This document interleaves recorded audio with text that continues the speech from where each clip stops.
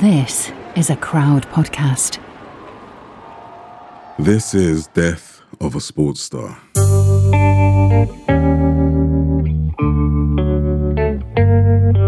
Andrés Escobar was always in the right place at the right time. That's what they used to say about him. Old coaches, old teammates, old rivals. Andrés wasn't fast or flamboyant or intimidating. He wouldn't want to hurt you. But he was always in the right place at the right time. That was his thing. And his country needs him to be in the right place right now. It's Colombia's second game of the 1994 World Cup. They've lost one already. They need to beat the USA. The US might be hosting the tournament, but they're not up to much. Colombia should win this easily, but there's 35 minutes gone, and it's still 0-0. Colombia have missed chances, but what have we here? The USA are on the attack. At least they're having a crack, bless them. The ball is crossed into the Colombian penalty area. Andrés looks to have it covered. He hesitates, speeds up, lunges with his right boot. He deflects the ball into his own net. Wrong place, wrong time to break a habit. Just after half-time, the US score again. Some people fancied Colombia to win the tournament, but now they're done and dusted. Never mind, Andrés, it's only a game, nothing serious. More important things in life, at least in a sane world. Here's the problem. Colombia in the 1990s is not sane. In fact, it's one of the maddest places on earth. It's murderous, destroyed by drugs. Not somewhere you'd want to return a hero, never mind a villain. A man who shattered dreams. That hesitation, that lunge, that deflection, that's what the story of Andrés Escobar is about. How milliseconds, centimeters, and unconscious decisions can have far-reaching consequences. Because 6 days later, Andrés is dead. 6 bullets in his back in a nightclub car park in his hometown of Medellin. Wrong place, wrong time, again. There aren't many right places in Medellin. You know what they called Andrés Escobar? The gentleman of football. So you have to ask yourself, how does a gentleman go out like that? The captain of his country assassinated. What does it say about football? Since when did own goals get punished by a death sentence? And what does it say about the cheapness of life when drugs take over a country and gangs rule the streets? Colombia's been at war with itself since the 1950s. You're forgiven for not knowing that. When something's been going on so long, people lose interest. The Colombian conflict is a bloody confusion, a mishmash of battles between the government, paramilitary and guerrilla groups from the far right and far left, plus multinational corporations, foreign states and drug traffickers. The details of the conflict are for another time. All you need to know is, by the early 80s, cocaine is Colombia's biggest export. It's bigger than coffee, which means the drug traffickers are now kings. The main man in Medellin is Pablo Escobar, no relation to Andrés. Pablo's cartel has its own army. They have helicopters and fighter jets. When you've got that kind of money, you can pay politicians and the police to stay out of your business. If they don't play ball, you put a bullet in their head. It's brutally simple.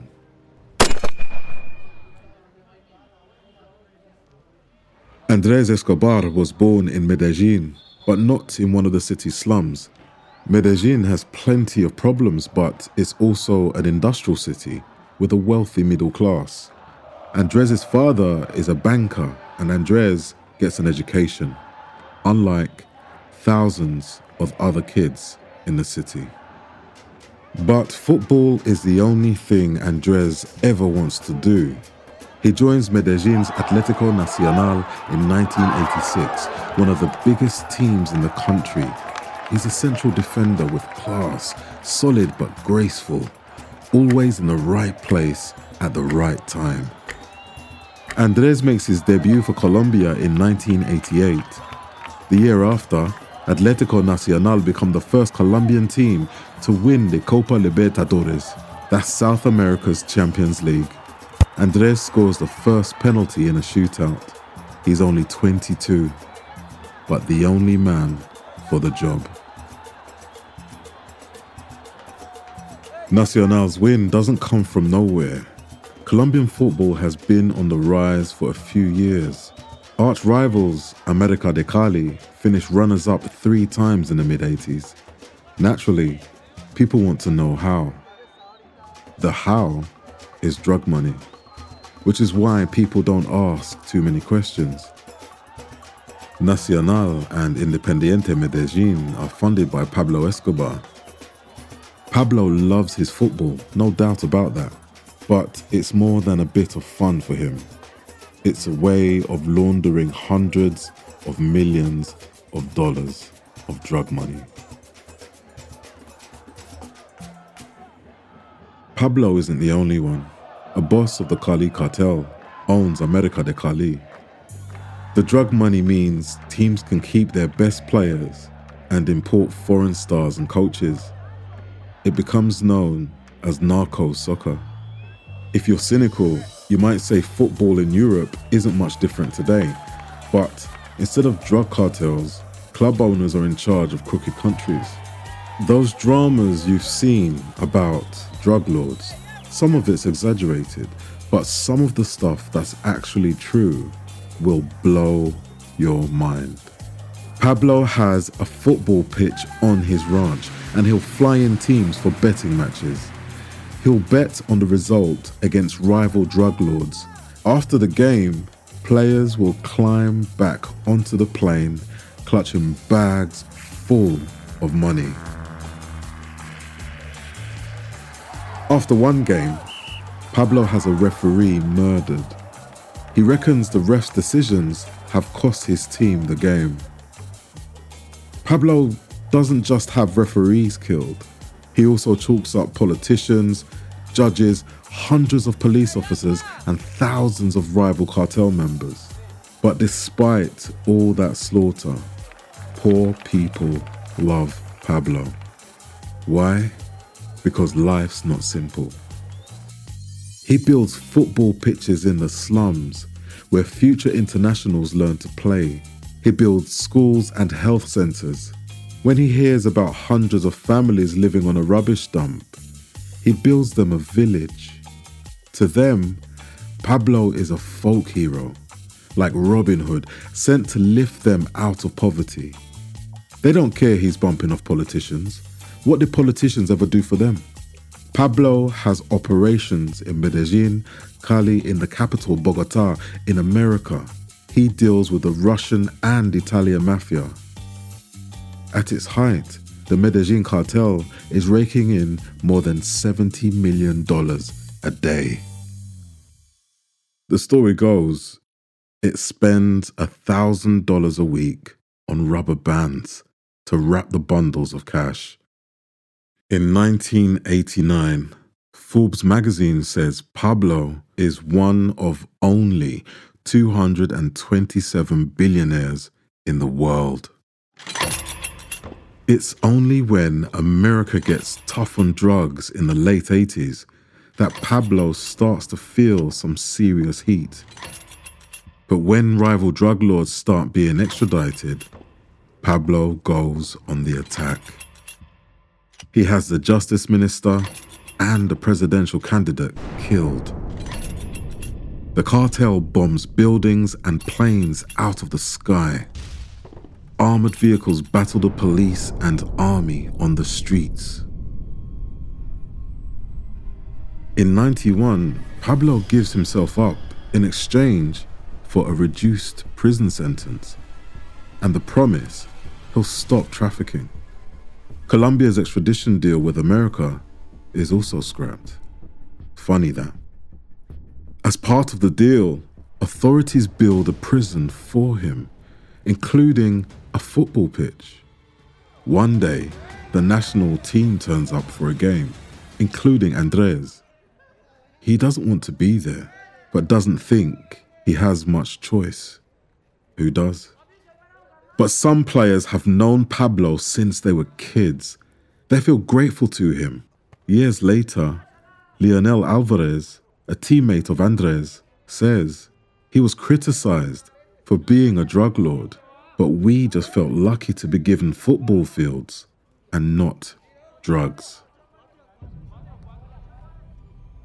In 92, Pablo gets wind the authorities want to move him to a tougher prison. Naturally, he goes on the run. Now, it's Pablo versus everyone else. There's an unholy alliance. Members of rival cartels, members of his own cartel, right-wing paramilitaries, the police and Colombian and American special forces. One of the factions calls itself Los Pepes, people persecuted by Pablo Escobar. On the 2nd of December 1993, Pablo is shot dead. Peace breaks out across the land. Old enemies break bread. They pass peace pipes, hug and dance in the streets. Sorry, no, none of that happens. Thousands turn up for Pablo's funeral, most of them poor, most of them in tears. They think Pablo's death is one of the worst things that could have happened. Who's going to look after them now? Everywhere else, it's carnage. Pablo was the boss of bosses. Now he's out of the way and there's no one making the rules, controlling the underworld, holding other bad people to account. Every boss is doing what he wants. Locals called Medellin the city of eternal spring because of its mild climate. Now it's the city of eternal violence. Every week, hundreds of people are killed on the streets. The murder rate is 5 times higher than New York. The only city that runs it close for violence is Cali. As a whole, Colombia's murder rate is higher than any other country not at war. It's normal for children to walk past dead bodies on their way to school. That's the state of Colombia when Andres Escobar and his teammates set off for the '94 World Cup. The national team's nickname is Los Cafeteros, meaning the coffee growers. Now their country is famous for 2 things: cocaine and murder. Maybe they can make it famous for something else. Maybe they can make all their people proud.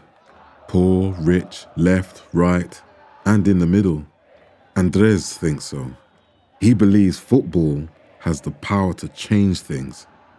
At least lift the gloom. The omens are decent. They've only lost 2 of their 34 games. One of those was on penalties, and they conceded just 2 goals in the World Cup qualifying. In their last qualifier, which was basically a playoff, they beat Argentina 5-0 in Buenos Aires. They got a standing ovation from the Argentinian fans. Impressive. Andres is captain of the best Colombian team there's ever been, the Golden Generation. The coach, Francisco Maturana, likes to let them express themselves. They're fearless, vibrant, exuberant, brimming with possibilities. One of Colombia's biggest newspapers sums up the mood. Colombia is living a collective feeling of belonging and nationalist ardor not seen since the war against Peru. In case you were wondering, that war finished in 1933.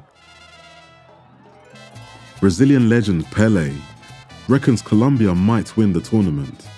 He has a habit of saying that, depending who's asking the question. One day it's Italy, the next it's Brazil, the next it's Colombia. It's a media joke, but nobody thinks his Colombia tip is ridiculous. The guy running midfield with the mop of blonde hair, that's Carlos Valderrama, twice South American Footballer of the Year. He says his aim is to make Colombian fans dance. Up front, they've got Faustino Asprilla, big in Italy for Parma. And at the back, there's Andres, who's on his way to European champions AC Milan after the World Cup. That's how good he is. The sensible one, the nice one. The guy who organizes scholarships for poor kids, reads his Bible every day. The guy everyone loves and who's always in the right place at the right time. One man not in America is goalkeeper Rene Higuita. That's a shame, because he's the guy who likes to dive head first and clear the ball off the line with his heels instead of just catching it. Crazy, but it puts smiles on people's faces. Higuita didn't exactly get dropped. He ended up behind bars. The charge? Mediating in the ransom negotiation of a kidnap. Only in Colombia. Other players got caught up in the mayhem before escaping to America. One player's son was kidnapped before being returned. Andres and his fiancée, Pamela, narrowly missed being blown up at a market. So behind the smiles and optimism, there's a lot of mental baggage.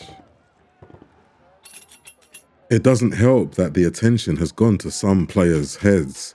There's too much partying, not enough graft. On top of that, Valderrama isn't fully fit, and Asprilla is shattered after a long season in Europe, and the team isn't as close as it seems. Rumour has it, the serious Valderrama and the laid-back Asprilla don't get on too well. Andres admits it's difficult to stay focused. He says, "We are all working for a common cause, to make our country proud. I find motivation in the good things to come." Colombia are expected to beat Romania in their first game. They don't. Romania soak up Colombia's early pressure and score on the counter. They go 2 up when Georgi Hagi, Romania's one world-class player, lobs Colombia's keeper from the touchline. Come back, Rene Higuita. All is forgiven. It finishes 3-1. They're not doing much dancing back home. So, what next? We'll talk about it after this break. The truth about the Haditha massacre has been covered up, but not anymore. I know you know what happened. They went into houses and killed women and children. What are you thinking? What a mess. U.S. Marines murdered innocent civilians in cold blood. And at the center of it all is 25-year-old Sergeant Frank Wuterich. And me. Murder in House 2. A new podcast from Crowd Network.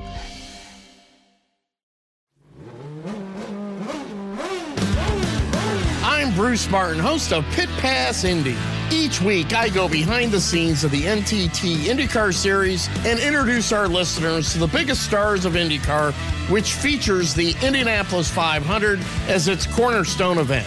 The men and women that compete in IndyCar may be the bravest athletes in all of sport, as danger lurks around every corner.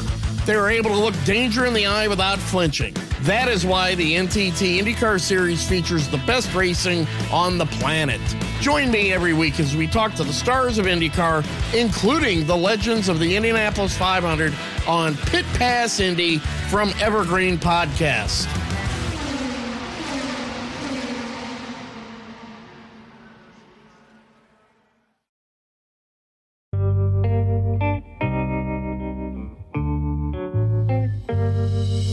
Colombia's second game of the '94 World Cup is against the USA. It's in Pasadena in California. Colombia have played the USA 8 times and won 7. But that's all just history. The present is a bloody nightmare. Death threats appear on TV screens in the Colombian players' hotel rooms. One player gets news his brother has died in a car crash. In Colombia, it's all riots and looting. 2 hours before kickoff, Coach Maturana turns up to a team meeting in tears.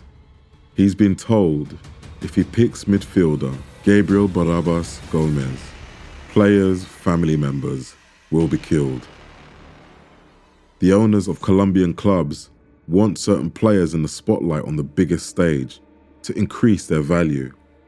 Maturana threatens to quit and only agrees to stay after frantic talks with Colombian officials, but Barrabás is out. None of this is good preparation for anything, let alone a World Cup game Colombia have to win. But no one outside the squad knows anything about it. When the world watches them walk out in front of 93,000 fans at the Rose Bowl, they think Valderrama, Asprilla, and the rest of the Colombian boys are all set to dazzle and start making up for lost time. Colombia settle well. They hit the post in the 6th minute. Halfway through the first half, the ball is cleared off the USA's line after a goalmouth scramble. Maybe if one of those chances had gone in, it would have turned out different. There are those milliseconds, centimeters, and unconscious decisions again. Suddenly, nobody in the Colombian team can pass a ball, which is what they're known for. Valderrama looks like he's wearing diver's boots. Bodies sag, heads go down. It looks like they're not even trying. Is Asprilla even on the field? The Americans start making inroads. 35 minutes on the clock. The USA's John Harkes gets the ball in space.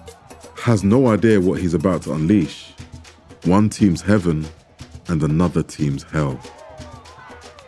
He cuts inside, switches the ball to his left foot, crosses. Andres looks to have it covered. You know the rest by now. Andres lies on his back with his arms behind his head. The noise of the crowd is deafening. Americans seem to know what football is now. Andres gets up, looks nervously to his right, trudges back to the halfway line.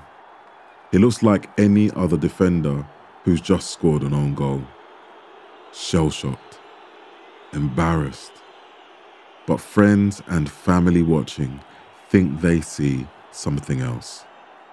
Pain and fear. Now Colombia completely fall apart. No precision, no movement, not much effort. That's what it looks like. 52 minutes in, the US score again. And it's all so easy. Ball over the top, defenders nowhere, striker clips the ball over the goalkeeper. And that's pretty much that. Colombia gets a late goal, but there's no stirring finish. Nothing to get people out of their seats, let alone dancing.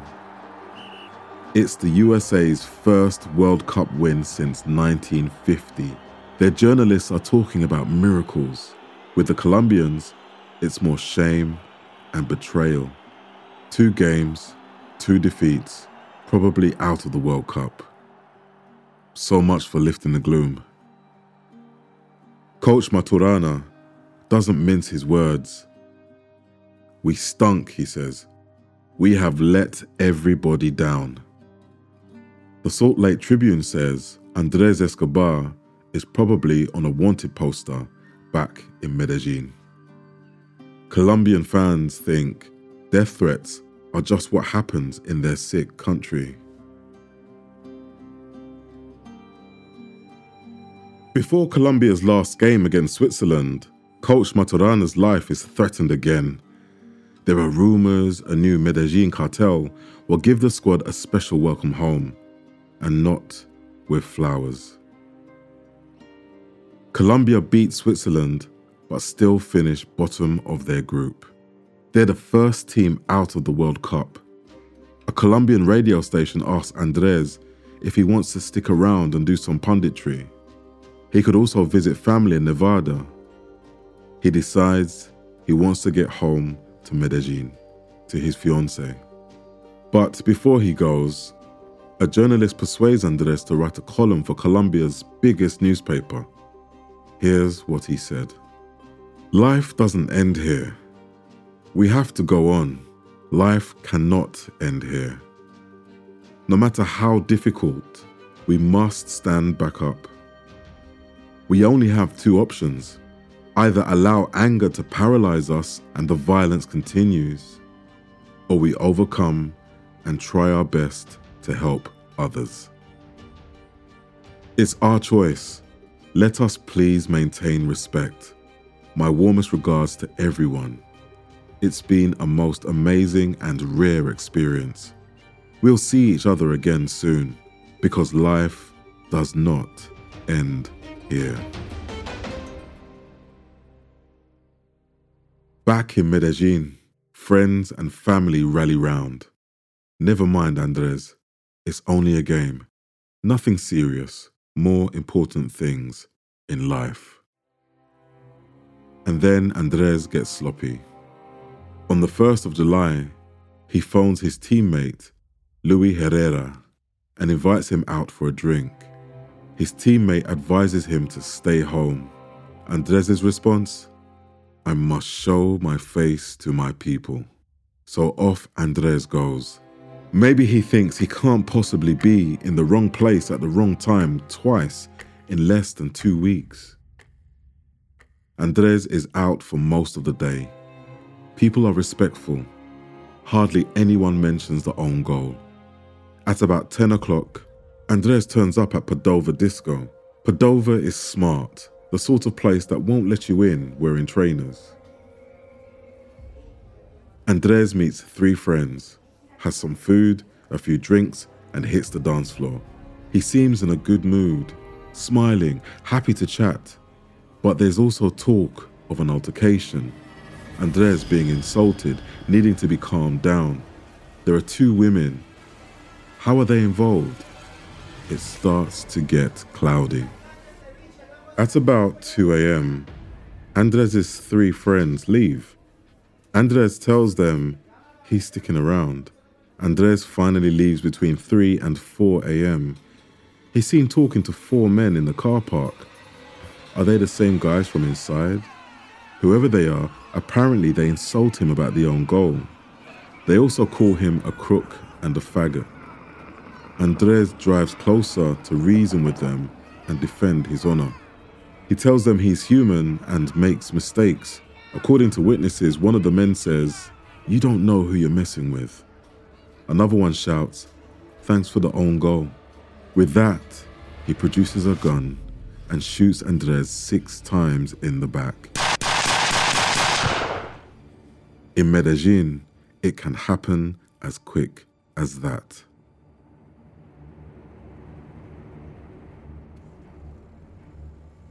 The men drive off at speed.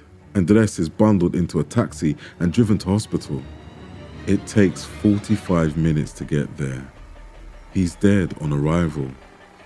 He's one of 40 people murdered in the city that night.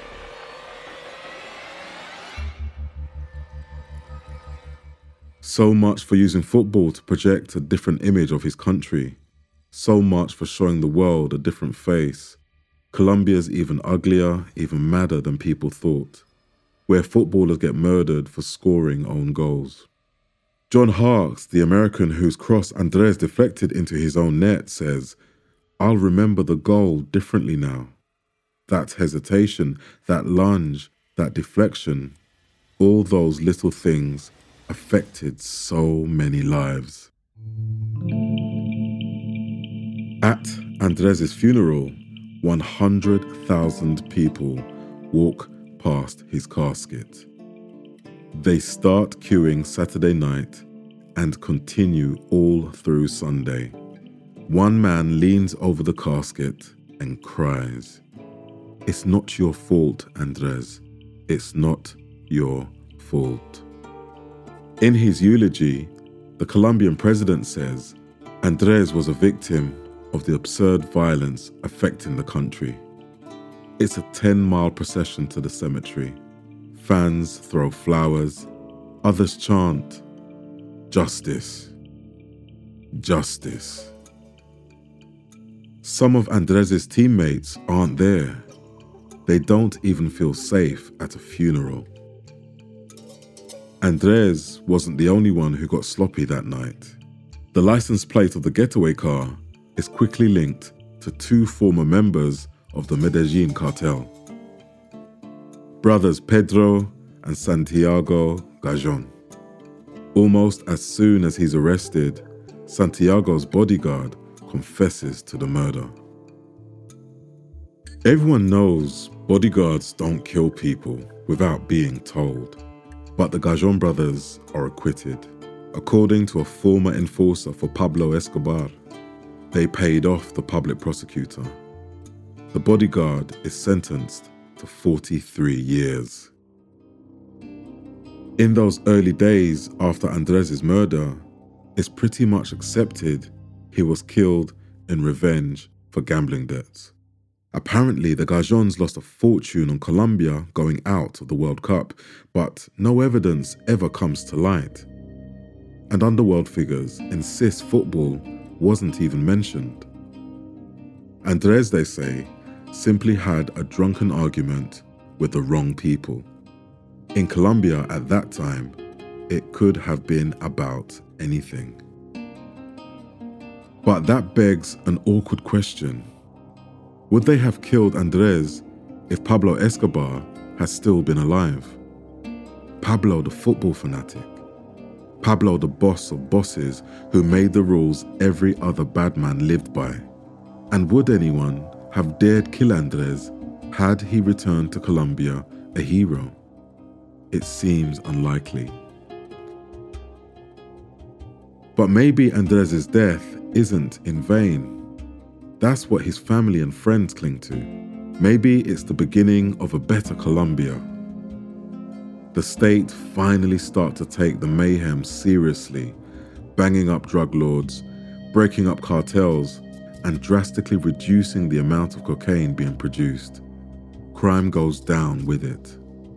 There were 577 murders in Medellin in 2017, compared to 7,223 in 1991. Not perfect, but it's now a lot less deadly than, say, New Orleans or Detroit. It's somewhere tourists visit for its museums, gardens, and flower festivals. But the cleanup isn't great for football, not at first. Because drug money is no longer pouring into clubs, they can't afford to keep their best coaches and players or develop new ones. The national team goes 16 years without qualifying for the World Cup. But this last decade, they've been producing world-class players again.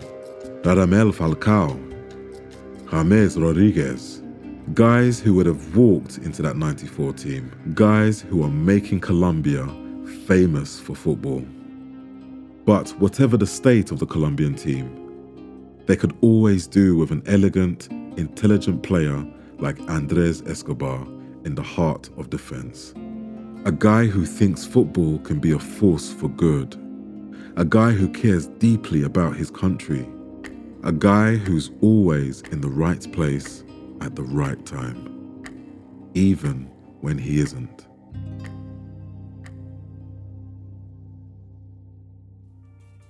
That was a story of Andrés Escobar.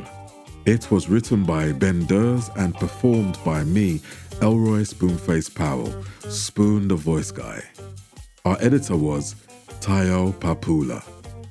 For research, we used Sports Illustrated, Bleacher Report, 442, The Irish Examiner, Colombian newspaper El Tiempo, various UK and US newspapers, as well as the ESPN documentary, The Two Escobars.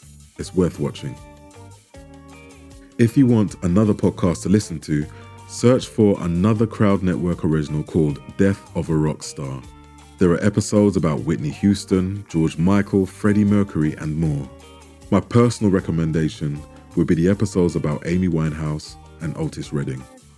Search for Death of a Rock Star and you'll find them all. There'll be a new episode of Death of a Sports Star out on Monday. Thanks for listening.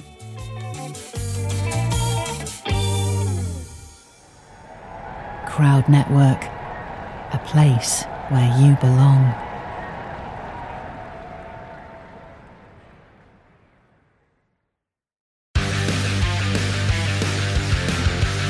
Pit Pass Moto, sponsored by Moto America, is the show that keeps you up to speed on the latest in motorcycling and brings the biggest names in motorcycle racing right to you. From candid interviews with the top names in racing to providing insights into the trends and trendsetters driving the motorcycle industry, we have you covered. New episodes are available every Thursday at pitpassmoto.com and on your favorite podcast app. Ride on!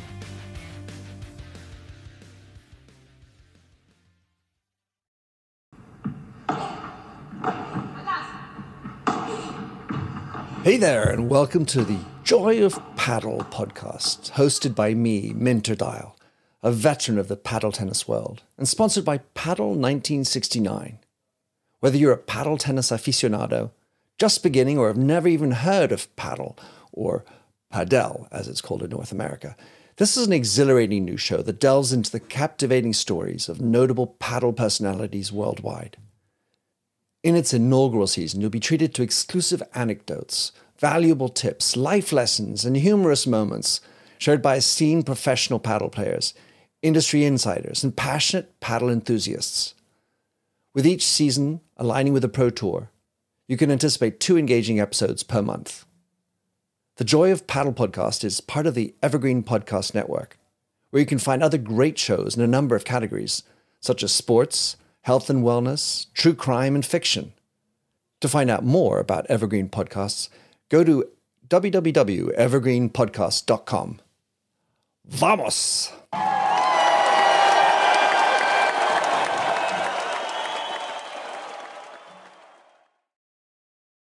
Get ready, race fans, because the ultimate NASCAR experience is about to hit the airwaves. Welcome to Pit Pass NASCAR, the podcast that takes you deep into the heart-pounding world of NASCAR racing. Join us each week as we bring you closer to the NASCAR action with exclusive interviews and all the news and rumors you need with your favorite drivers, team members, and industry insiders. So whether you're a fan of super speedways, short ovals, or road racing, or you've just watched Talladega Nights, Pit Pass NASCAR is the podcast you've been waiting for. Get ready to fuel your passion for NASCAR like never before. Subscribe now to Pit Pass NASCAR on your favorite podcast platform or head to evergreenpodcast.com and get ready to join us.